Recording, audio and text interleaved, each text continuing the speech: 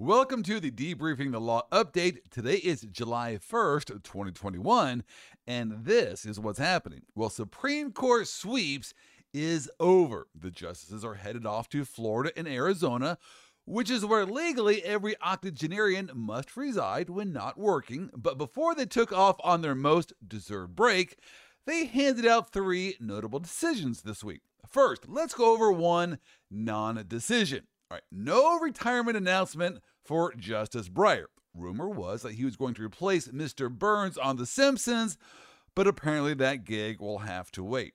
Also this week, the court declined to hear a case where a transgender student wanted to use the boys' restroom at school but was denied. Now, this student won his case below, and the school asked the Supreme Court to intervene, but the court refused to do so. Now, to my naysaying friends out there who say that now the bathrooms will be a place of checking out other people, I have to say, seriously? Really? Is that where you want to go? You check out people in the bathrooms. Have you ever done that? Has that ever happened to you? Come on. But I can guarantee you no one is going to bathroom stalls asking for dates. That's never been a thing. Also, my co-host Mackenzie Smith on my podcast, Debriefing the Law, said unisex bathrooms are all the rage in Europe, so I guess there's that. Well, today the Supreme Court upheld an Arizona voting law that prohibited ballot harvesting and that canceled entire ballots that were cast in the wrong precinct. Opponents of these laws said they were racially motivated, as minority voters were more likely to vote in the wrong precinct. The Supreme Court rejected this argument and found that the laws were not racially motivated.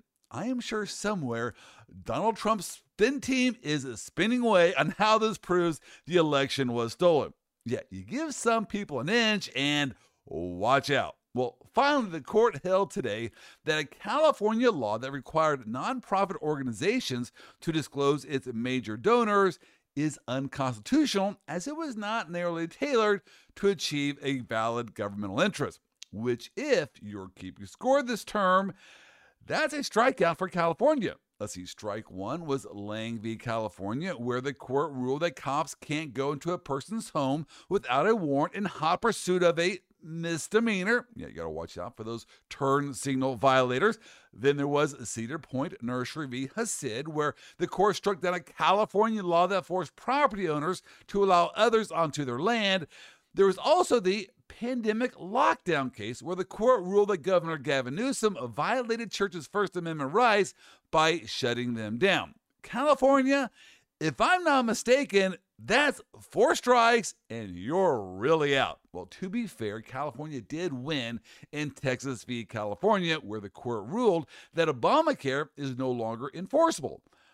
I guess that's a technical victory for California, though I'm not too sure how great a victory it is when the court ruled that your favorite law can't be enforced. Well, that's our update for July 1st, 2021, and happy vacationing, justices. Make sure to send us a postcard.